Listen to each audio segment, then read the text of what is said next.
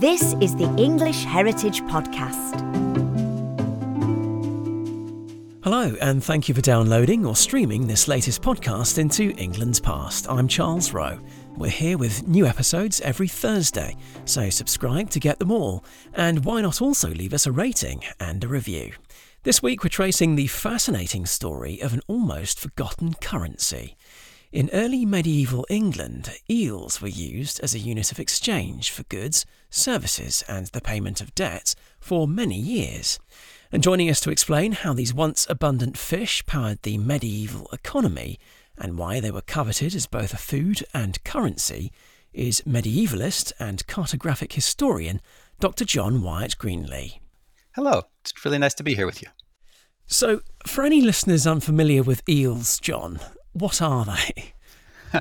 Well, that's a really fun question. So eels are a fish, although they look a little bit like snakes.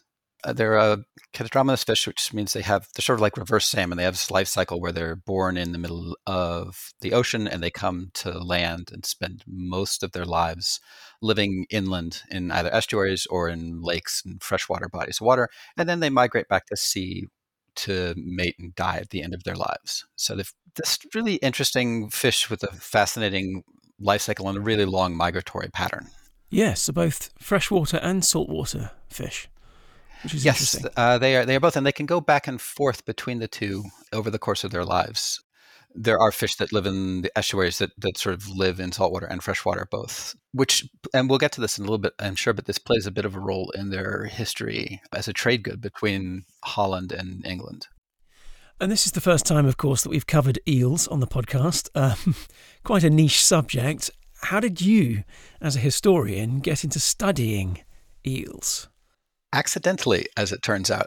I'm to study maps and cartographic history, and I still do, but I was looking at maps of London from the 17th century for non-eel related reasons. And I noticed that a number of the maps of London included these two ships on the Thames labeled eel ships. And it caught my attention. I didn't know anything at all about eels. And so I wondered why these maps had these ships as a landmark, because they had a label that said eel ships. And the only other things that had labels were big civic monuments like the Tower of London or St. Paul's Cathedral or neighborhoods. So these ships had clearly achieved some sort of landmark status, and I wanted to know why. And the process of trying to answer that question led me down a really long series of investigative pathways that wound up with me suddenly looking around several years later and realizing that I wasn't really a map historian anymore. I was an eel historian. So you've been really tenacious into what is a very slippery subject, fundamentally. Yes. Yes, and it sounds remarkable to us as well with our coins and notes, internet banking, even cryptocurrency these days, that people once paid each other in a type of fish. So how did eels begin as this unit of currency for exchange of goods and services? That's one of the things that really fascinated me as I started to learn about eel history, is that there's a really long history in England of using eels as an in-kind payment for debts of all sorts. And this starts in sort of pre-Norman England, when there's actually quite a lot of in-kind payments for rent, especially. People paying their landlords in all sorts of things, in ale and grain and chickens and eggs, and also in eels. And this is largely to do with the fact that there's not a lot of currency floating around in pre-Norman England. And what there is tends to stay sort of among elite families. They trade it back and forth. It's more a status symbol than like something you actually pay for goods and services with. And so landlords tended to collect rent from their tenants in kind things. And as it turns out, eels are one of the most common in-kind rent payments in early medieval England. There are more payments for eels in the Doomsday Book than there are for wheat, for example. And at the end of the 11th century, so start of the 12th century, there are more than 500,000 eels being paid in rent in England every year. I can point to 540 some thousand, but I know that number is low because there's sort of gaps in the record for the Doomsday Book and all sorts of things. So, but at least 500,000. Many of these are being paid to monastic landlords, but not all of them. They're civic, secular landlords as well. And in a number of cases, we can see places where these eel rents that are being paid to landlords, the landlords are then turning around and using these eels to pay for other things, to buy, very often sort of buy other pieces of property or rent other pieces of property. So the eels are acting as sort of a de facto currency. In-kind rent payments in England tend to drop off pretty quickly in the 12th century as the monarchy sort of mints more and more coins, and money's fungible in ways that like a bale of hay isn't. So people prefer to be paid in coin if they can. Eel rents, however, eel rents stay very common in England essentially through the Black Death, at which point there are major structural changes and population changes that sort of bring an end to that, and they start tailing off at that point. The last eel rent that I can point to is from the early 17th century, at which point there's just kind of basically one or two hanging on as sort of tradition. And the reason that we know about them is because the landlords were having a really hard time getting the tenants. In this case, the last one was a miller in Norfolk, getting the miller to pay the rent. And probably because he's sort of looking around being like, nobody else is doing this. Why am I still paying rent in eels? So interesting. So you've got the last record. Have you got the first record, the first transaction in eels? Yeah. So the earliest ones I can point to are from the 10th century. And so the 900s, basically. Yes, from the 900s. But those records actually indicate that they're continuations of earlier ones. So I'm blanking on the name of the king, but one of the earliest that I can point to is a gift from the king to the monks at Cambridge. He's sort of giving them a property that includes a rent of eels that the tenants paid to the king in lieu of military service. But the charter that grants this rent to Cambridge indicates that this is a rent that the king has held of old. So like it's not a new rent. So that's the earliest one I can point to, but it sort of in itself tells us that this is an older tradition than that. Right, so it could have gone back to maybe the 700s, perhaps even earlier than that. Quite possibly. Yeah, so 9th century, so 8 charters from the 800s will often use eel traps as an indicator for boundary markers. And we know from archaeological evidence that people in 8th century and 7th century England are eating a ton of eels. People in sort of South Saxons in 7th century, we know from dental records, from protein analysis from their teeth, that they were eating more eels than they were eating all other freshwater fish combined and all of their saltwater fish combined. So they're really eating a lot of eels. And so it wouldn't at all surprise me if there were sort of eel rents, people paying their rents to landlords and eels going back substantially further than the records I can point to. They must have really had a good idea of these fish migratory patterns and movements, and Well, no, actually, they didn't. We've only had a good sense for eels' migration history for the last 100 years, basically, and a good guess about it for the last couple hundred years. But the medieval conception of eels, they were rather confused about where they came from, because they sort of appear from the sea and they disappear when they to make nest. So there's no sense of their reproduction cycles. It's been a question that people have asked for a really long time. The medieval idea was that eels were essentially asexual, and that idea dates as far back, at least, as Aristotle, who was very curious about eels' sexual patterns, as he was with many things. He dissected eels, trying to look for their reproductive organs without any success. And that has to do with the fact, as we know now, that almost all of their lives that eels spend inland in freshwater bodies of water. They're essentially juveniles. Their reproductive organs are not developed. They don't develop until right at the end of their lives when they head out to sea to mate and die. So Aristotle began a long history, very long history in the West of dissecting eels, looking for the reproductive organs. And that history stretched all the way up to Freud, who did exactly the same thing. But he couldn't find them. And so he sort of assumed that they must reproduce asexually then, and began to look for reasons why. Aristotle thought that they probably sprang out of the mud. They sort of grew out of the mud. He didn't make the connection between eels and elvers, the sort of baby eels that come up from the sea. And other sort of classical authorities made similar guesses about eels. Pliny the Elder thought that they maybe rubbed themselves against rocks, and then the little flakes of skin that came off grew into new eels. So nobody really had a good guess. And those ideas carried over into medieval Europe and for most of medieval, what we would think of as medieval history, the sort of conception of eels was that they were essentially, they had some sort of asexual reproduction. There are a couple of people, Hildegard of Bingen and a couple other people, who thought that maybe they actually just like swam out to sea to mate and that they were oviparous, that they laid eggs, which is true. But for the vast majority of medieval philosophers and theologians and academics and popular ideas too, the basic gist was that somehow eels just sort of sprang from nothing one way or the other. So I think, based on what you just described there, that perhaps the medieval mind was giving eels this sort of mysterious value. Yeah, they were definitely a really mysterious fish and an abundant one, which made it even more interesting, right? So at this point, and I think we'll come back to this sort of at the end of our conversation, but at this point, eels are critically endangered, but that's a relatively recent phenomenon in the last 50 to 100 years. Prior to that, eels have historically made up somewhere between 25 and 50% of the fish biomass in downstream sections of rivers in England and Europe and the east coast of the US. So they're tremendously available fish, I guess, but tremendously populous fish. They were sort of all over the place. So you have this really ubiquitous fish with a very mysterious kind of background.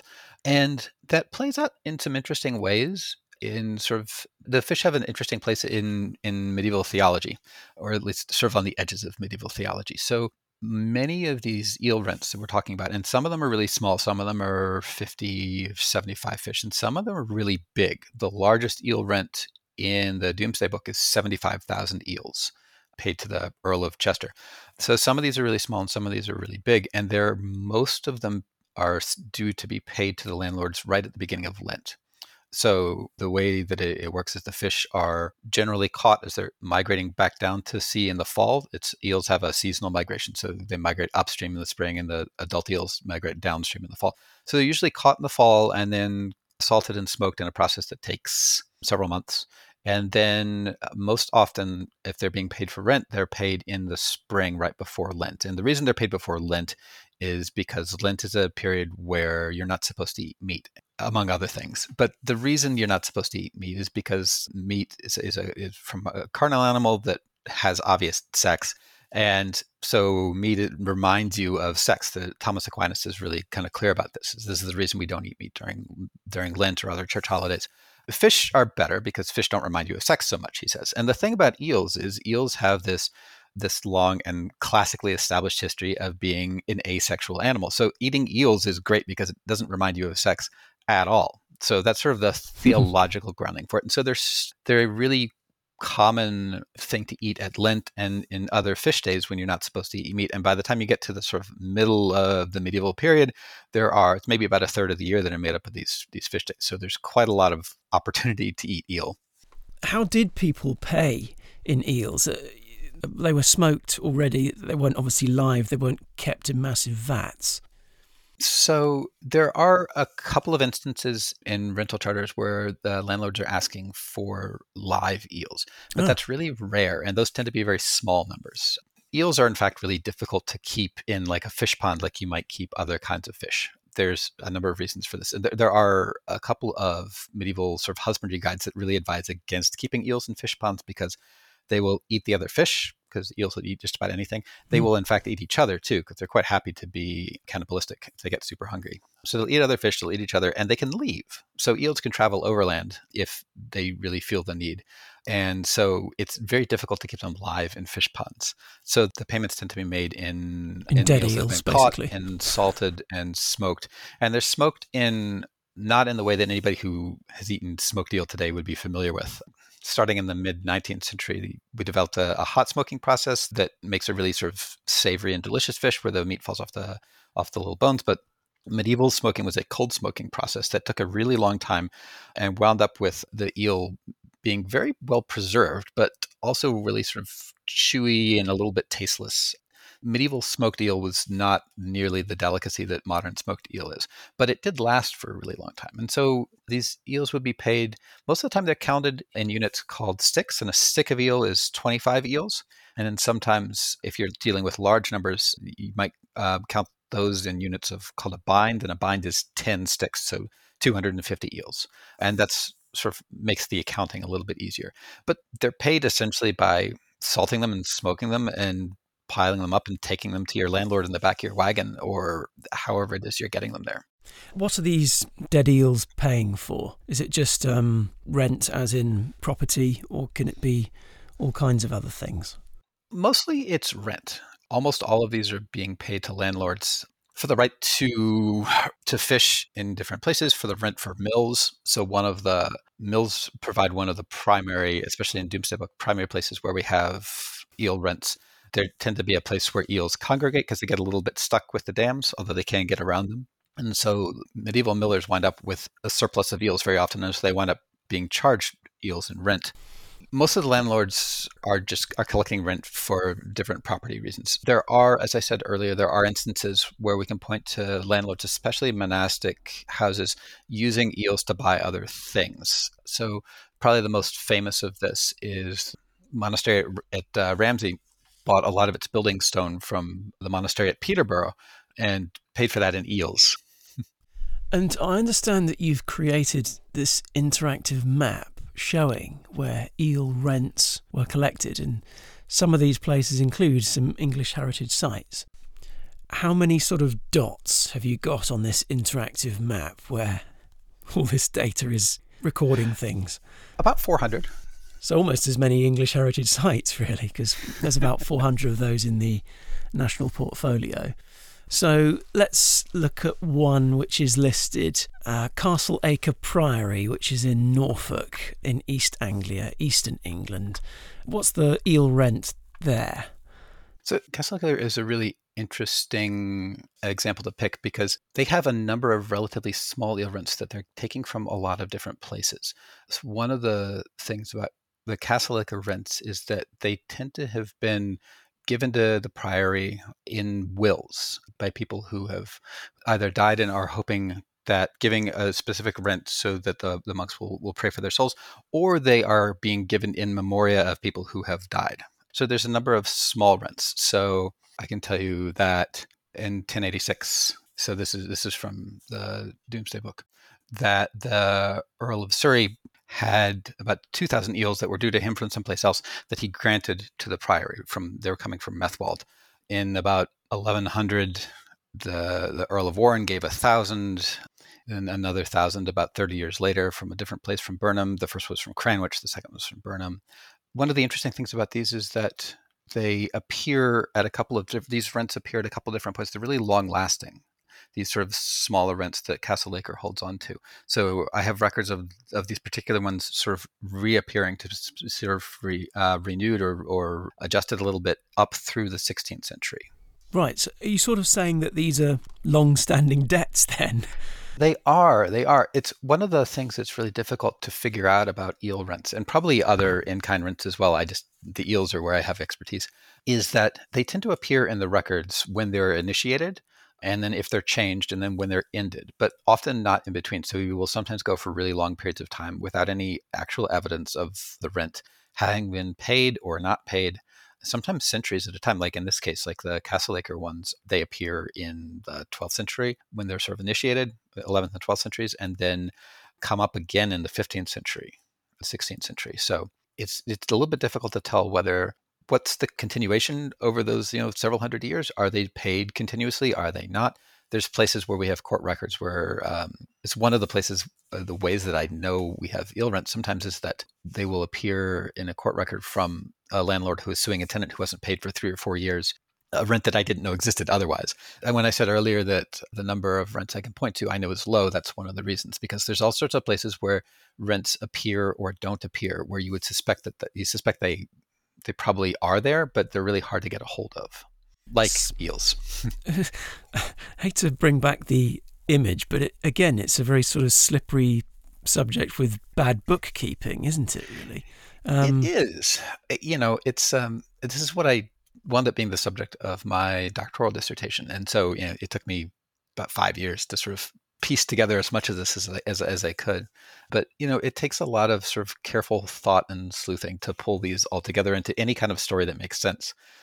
Yes, because it seems like there's a lot of gaps in the knowledge and in the records. Much on the Abbey is in Somerset in southwest England. Obviously a monastic site. What's the eel rent there? So this is again a rent that's coming from that we know about from the Doomsday Book, and so the record is from 1086. But I don't know how much further back it goes than that.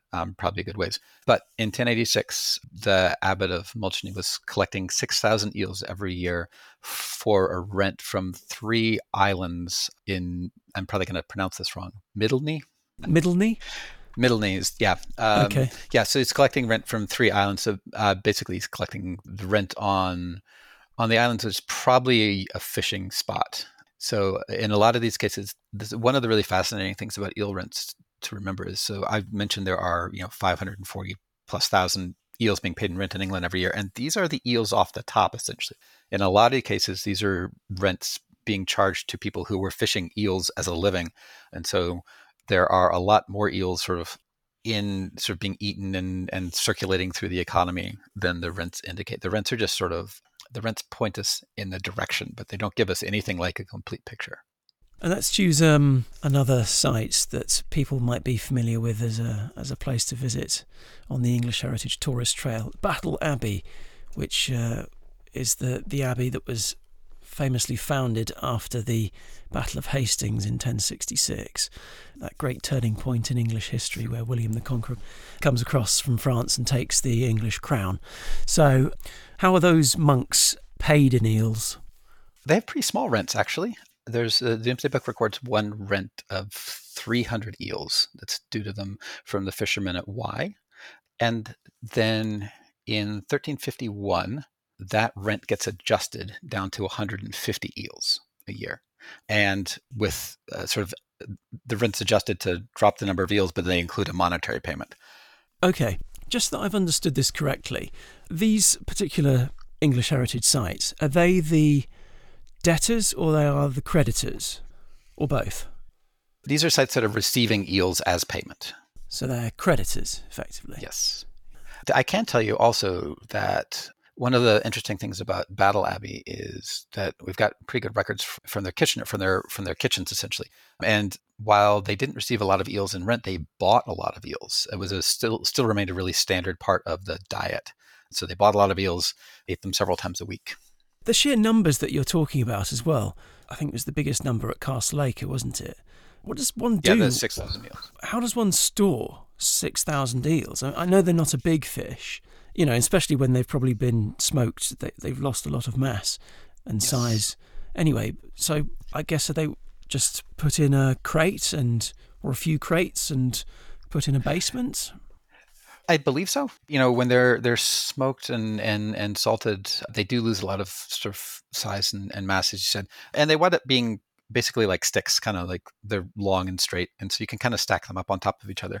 This is actually a question that I don't have a good answer for. It's something that people ask me a lot and that I've wondered, but there's not a lot of evidence for what the Earl of Chester did when people showed up at his doorstep with 75,000 eels. Where, in fact, do you stick them? I don't actually know. So are they actually useful once they've been smoked and they're in boxes? Yes. Like I said, medieval smoked eels aren't terribly tasty. They get used in soups and stews and things like that where you can cover up the flavor a little bit. Of course, also monasteries have sort of dedication to a certain aesthetic lifestyle that is maybe okay with having fish that doesn't taste that good. But generally, the smoked eels aren't just sort of eaten by themselves. They tend to get put into other things.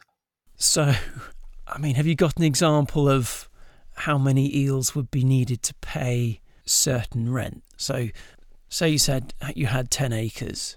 Mm-hmm. You were a tenant farmer and you didn't own that land and you're paying the landlord to produce crops on that land and you're going to pay in eels.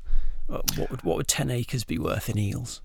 That's really hard to say, actually, because it's really context dependent. It depends greatly on where the land is and kind of what it looks like, and also who the landlord is, maybe, and who the landlord is too, and kind of what they want.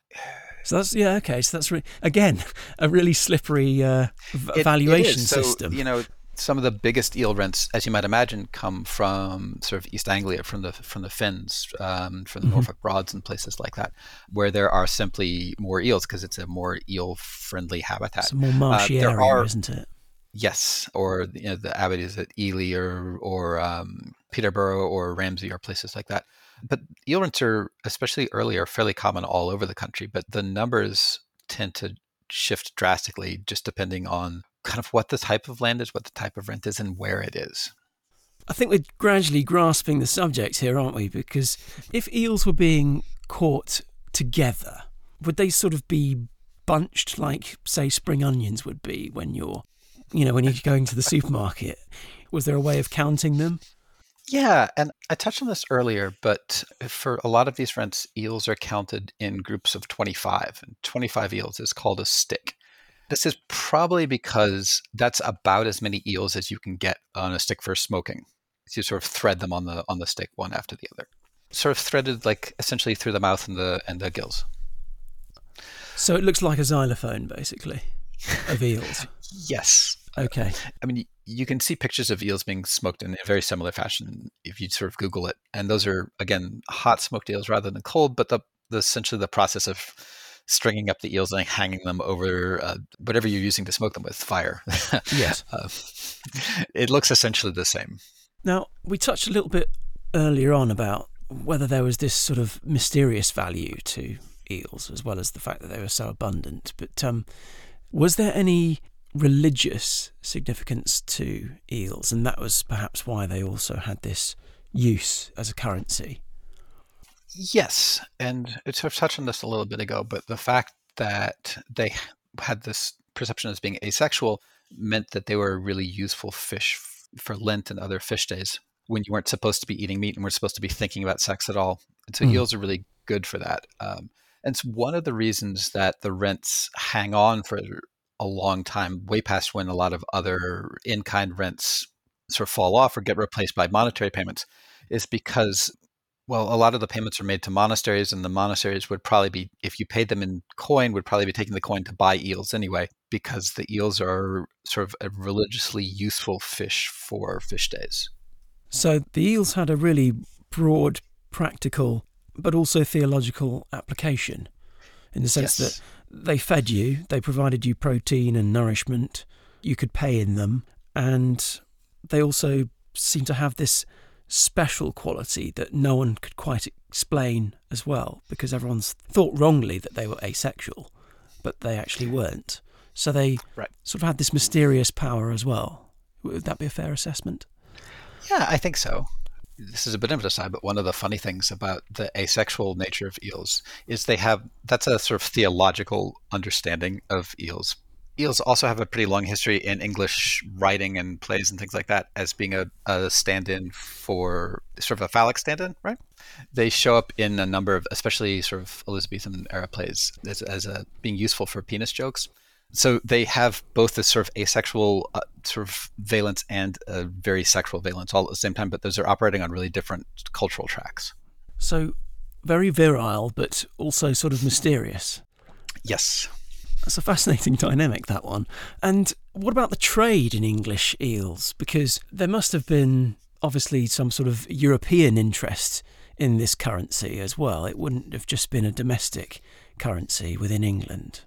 That's a really fascinating question too. And I mentioned at the top of our conversation that I got into eels because there's sort of these eel ships on these maps, and that's an eel trade. It's actually going the other direction though. So eels are a fish that are fairly commonly eaten all throughout Europe, but they are most commonly eaten, and we can tell this from archaeological records, in the Netherlands, actually, and in England. There are eel rents in other places, but not nearly to the extent there are in England. Medieval England has a sort of culture around eels that is relatively unique within Europe, as far as I can tell. So I can point you to instances of eel rents, some in France and a few in Italy, and some in the Holy Land during the Crusades. They sort of take the idea with them, but the heavy majority of them seem to be in England. There is a trade in eels in England, sort of a native inland trade, and some of it is in these smoked eels, but there's also a trade in live eels. One of the things about eels is they can live for a while out of water. And so you can ship them back and forth without having to worry too much about them. You pack them between layers of like damp moss or hay, and they can live in that environment for several days without too much trouble. So there's a trade in live eels, an inland trade. The really interesting trade in eels, and this is where I got into eel history, this is sort of my entry point, was in trade in eels from the continent to England, actually. England almost never, in sort of most of its history, has almost never been an exporter of fish of any kind. The medieval fish trade with England is almost always an incoming trade, and that's true of eels as well. So starting in the sort of late 14th century, after the Black Death, we start getting records of a growing Dutch trade in eels to London and other places in England, but it winds up being primarily focused on London. And this develops into a really robust trade. And it starts with the trade in salted and smoked eels, but somewhere in the mid 15th century, around somewhere 1440, 1450, the Dutch start using water ships. So these are ships with large holds, where the hold is essentially full of water.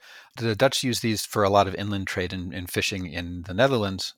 Sometime in the middle of the 15th century, they start using these to bring large numbers of live eels over from the Netherlands to London. And they wind up parking or mooring their ships in the middle of the Thames, so they've got some water flow through them. That's one of the things about these ships is they have small holes in the ships to let water run through, so the fish in the holds don't, so that you get water circulation and the fish in the holds don't. So it's oxygenated, yes. Yes, exactly. And so they wind up sort of mooring these ships in the middle of the Thames so they get water flow through them. And then people come out to the ships to get their eels from the Dutch. And over the next couple of hundred years, they essentially establish basically a de facto monopoly on eel sales in London. And this has to do primarily with the fact that the Dutch seem to be the only people who know how to make these ships and so know how to transport eels in large numbers, sort of live eels in large numbers. Eels are a tremendously important part of the English diet, but most people really prefer them to be live or fresh because, as I said, they're a lot tastier that way. And so as London grows and expands and does so fairly drastically over the later Middle Ages, it really quickly outstrips its capacity to provide the carrying capacity of local waterways to provide people with the eels that they want. And so the Dutch sort of step in and fill this need. And by the time you get to the 17th century, when I saw these maps where I saw the eel ships, they are the primary people selling live eels in London. And this is why they become this sort of landmark that I first wondered about when I was looking at these maps. Well, I hate to say this, but clever clogs Dutch. They had the infrastructure and the technology, and therefore they had sort of monopoly on the trade in the eels. And there were some other issues as well that sort of led to that. So one of the things that happens in the early 14th century is that the Dutch have these sort of native peat beds, and they've been mining them for a while. And by the time you get to the early 14th century, they've essentially mined out a lot of their peat beds. And these peat beds have become sort of low-lying swampy areas that are fantastic eel habitats. So you get to the early 14th century, sort of pre-Black Death, and the Netherlands has become like a really fantastic place for eels to live. And then this gets compounded, or sort of, maybe compounded is the wrong word, but it gets, the next sort of contributing factor is, while in most places in Europe, the Black Death saw a flight away from cities, one of the curiosities about the Netherlands is it saw a flight to cities. And so you wind up with a lot of the sort of Dutch hinterlands being essentially abandoned. And those properties fall into the hands of a small number of merchant families in some of the bigger cities. And so what happens is that these merchant families wind up with control over all of these inland waterways and swamps and canals, sluice gates, and all sorts of things. And so essentially wind up in control of a huge number of eels. And so, being merchant families, one of the things they start doing is looking for places to, like, what can we do with these things? And so they wind up developing a trade out of a resource that sort of fell into their laps through a series of events. And they don't just trade to London. There's actually a really robust trade in Dutch eels all across Europe. My particular focus tends to be on England, and so I focus mostly on the Dutch trade to London, but they sort of go everywhere with them. Right. Were they the primary country that was driving this trade then? Yeah, they really were. And were the English the primary consumers of it? Initially, yes. So this trade goes on for a really long time. So there are Dutch eel ships on the Thames until 1938. By the time you get there, the Dutch trade in eels has sort of expanded, and The trade to London only makes up a part of it. But I think initially the London trade was one of the real centerpieces of the Dutch eel trade. What's his peak eel popularity? Whenabouts is that?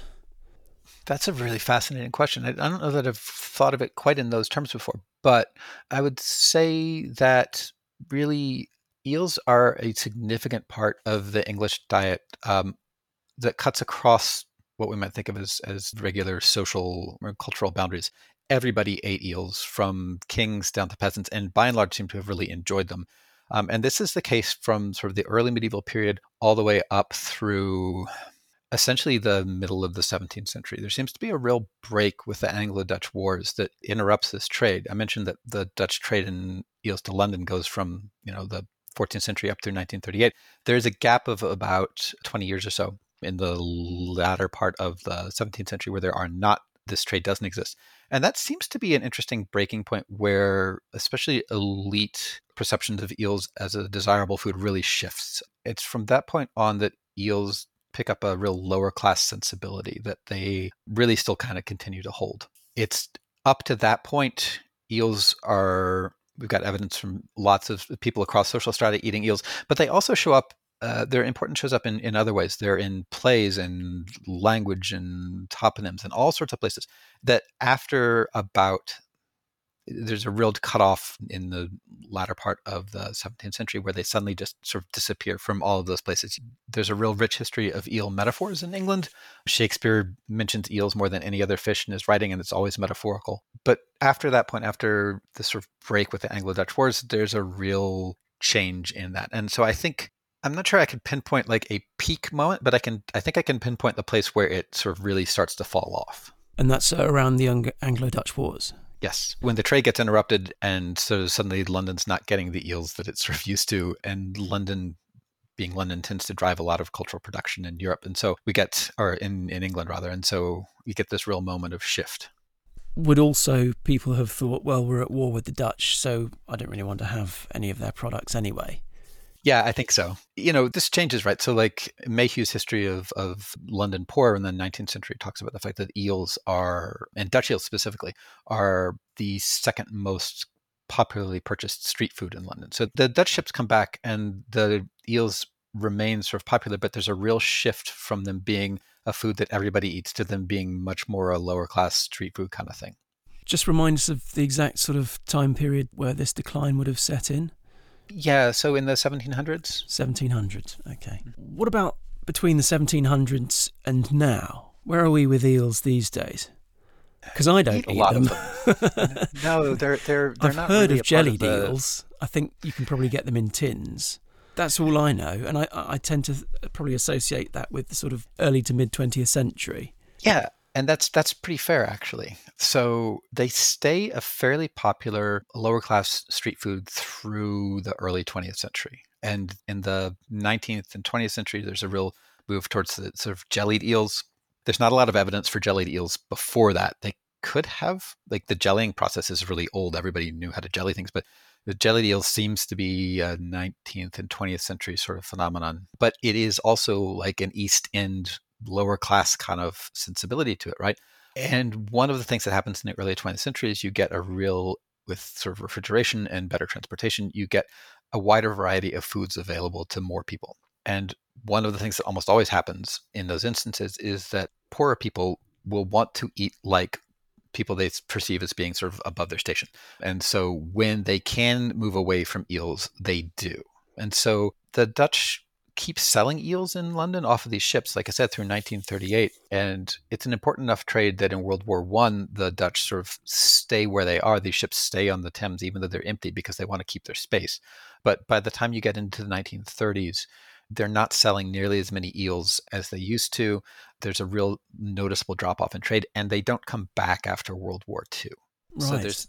So I think your sense of sort of the importance of eels is about right in terms of time frame. So they just do a complete 180 in terms of popularity then. They've gone from sort of almost being a luxury good and this fantastic currency for paying rent, paying debts, and then suddenly they are almost a worthless food. They are no good. Yeah, somebody I worked with a while ago made the point to me that they sort of have an inverse trajectory to lobster, which I hadn't Mm. thought about before, but makes a lot of sense. Something that used to be so sort of common that it was just a thing that only poor people ate. And then suddenly we've got a shift where lobsters is a much more sort of a luxury item. Yeah, so eels have sort of seen a reverse trajectory to that. Now, John, ever since you started investigating this, having seen pictures of these ships moored up in the Thames saying, eels on them, did you start investigating eating them as well? Did you get an interest in eating eels as a result of your study? I have eaten more eel since I started doing this than I ever have in my life before, but that's a pretty low bar to clear. People occasionally will give me eel, Right. but I don't eat a lot of eel because they're critically endangered, and that's not great for them. How long has this ecological situation been around for that's caused you to change your eating habits? It's been in the past 40 to 50 years that the eel population has really collapsed. It was still fairly strong through the mid 20th century, but in the last 40 or 50 years, the eel population has dropped by 90 plus percent. That's talking about European and American eels, but also other varieties of eels, kind of worldwide. It's a major problem. In the last 10 years, due to sort of regulations, tightening of regulations and things like that, it seems like maybe the European eel population has stabilized, but that's still very hard to tell. And what's causing this decline in population? There are a number of probably colluding factors. Some of it is environmental. Eels tend to be fairly susceptible to changes in their environment, so that's problematic. One of the real major issues has been the rise of hydroelectric dams. So I mentioned before that eels can travel overland if they need to. So they could go around a lot of medieval dams. They didn't provide a lot of problem for them, but modern big hydroelectrical dams are a significant barrier to eels in their migratory pathways. It's really difficult for them to get through or around or under these dams. I feel really sorry for them now, in a way, that they had this great natural boom time, and as a result of man's influence, they've declined in popularity. And then, as a result of environmental changes, again caused by man in the most part, they've also suffered there as well. So, do you feel anything for the eels, really? I do. I'm very concerned for them and for their sort of long-term viability. And Because as another point I think we should be talking about is the fact that they can be smuggled as well. So that's another issue that they face. right, and that's when I talked about you asked a minute ago about the problems that they face, and that some of it is environmental, and some of it has to do with the blocking of their migration pathways, and a lot of it has to do with overfishing and the fact that they are the world's most heavily illegally trafficked animal. There's a really significant black market trade in eels from Europe to Asia. Something like a quarter of the eels, the small eels that come ashore in England or in Europe every year, are caught and illegally smuggled to Asia, where they're grown over several years in large tanks and then either butchered there or shipped to Japan to be butchered and then sort of sent around the world. So, like, if you were going to a Japanese restaurant and ordering unagi, it's very likely that the fish you're eating was caught in northern Spain, smuggled in a suitcase to China, grown in a tank, shipped to Japan, and butchered, and then sent back to you wherever you are, and you're eating it. So you asked if I eat a lot of eels, and I don't. Partly because they're endangered, partly because like it's a tremendously unsustainable market in all kinds of ways. Well, I was going to say, Um, because you said at the start of the podcast that these fish go out to sea to mate and then die. So if these eels are being smuggled from one part of the world, Northern Europe, and then taken across to Asia, then do they even have a chance to reproduce before they are butchered? No, because eels won't reproduce in captivity, or they can be made to under very specific lab-like circumstances, but it's really problematic. But generally, no, they won't reproduce in captivity. And so, and to your point, even if they sort of escaped from the tanks where they are in China somewhere, a European eel would be completely lost as to, like, once it began its migratory journey, like where it goes. There's a history in the United States of trying to introduce eels to California because there's no eels on the west coast of the United States. So trying to take like eels from in the 19th century, taking eels from Massachusetts and other places in New York and putting them on trains and shipping them out west to put them in the Sacramento River. And this sort of works, except that once the eels leave to migrate, they're not going to come back there. They're basically going to get out to sea, be lost, and swim until they die. We're not entirely sure how they know where they're going for migration, but like all of the eels in Europe, in the east coast of the United States, they all go to the same place in the middle of the Atlantic. They all go to the Sargasso Sea to mate and die, as near as we can tell. So if you're moving them to China or to California or wherever, they really don't have any chance to get back to the place where they know how to, they sort of instinctually know to travel to to reproduce. That's remarkable. So that's a real problem. It is. It's almost like you're taking away the homing beacon for them. Yes. Taking away their compass. Or putting them in a place where it doesn't make any sense to them at all. Yes. I do feel really, really sorry for the humble eel, really, at the end of this podcast. But as a final question, John, why does eel history matter today? You've obviously demonstrated that it's a very fascinating subject once you can get your hands on it and you can sort of pick away and start telling some stories. But there's more to it than just as a historical matter. It's geographical, it's environmental, it's ecological, it's human as well. Yes. And this is one of the things that I really enjoyed about my work with eels. So, and I would not have seen this coming at all, but I think the history of eels, and especially in England, is fascinating in its own right. I'm a medieval historian. I'm likely to think that. But as we've been talking about in the last 10, 15 minutes or so, eels face a ton of sort of modern ecological problems that are critically endangered species.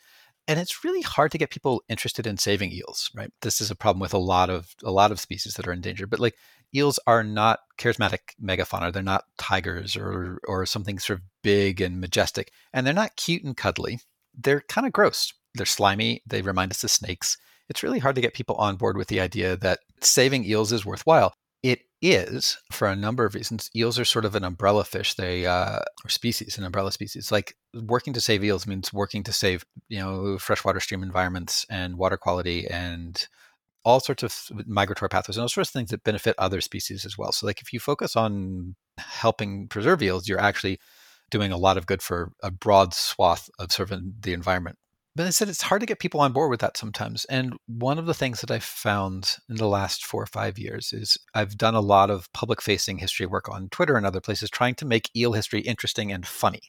And initially this began with just me sort of finding curious bits of history in the archive and tweeting about it. But it sort of picked up a life of its own.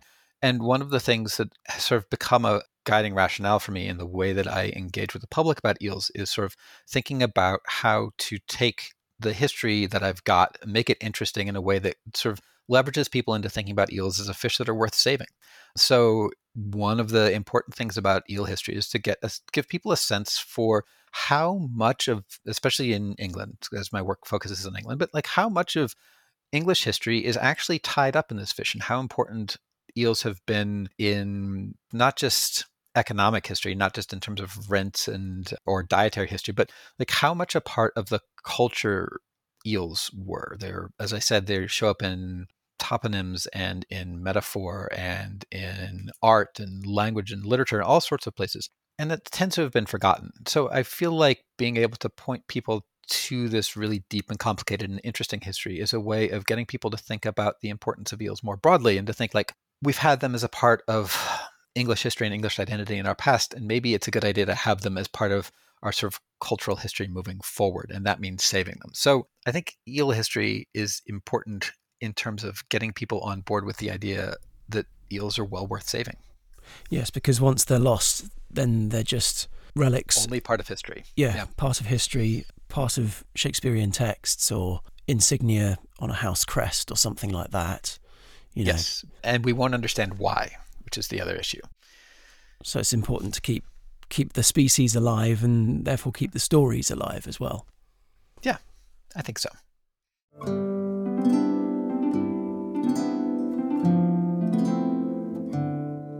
You've been listening to the English Heritage Podcast. Next week we'll be back to discover the story of Old Sarum and how Iron Age settlers, the Romans, Normans and Saxons all left their mark on this historic site in Salisbury. There are some very, very interesting areas that remain untouched because that cloister we know was abandoned by 1226 and it's never actually been dug out. Thanks for listening. See you next time.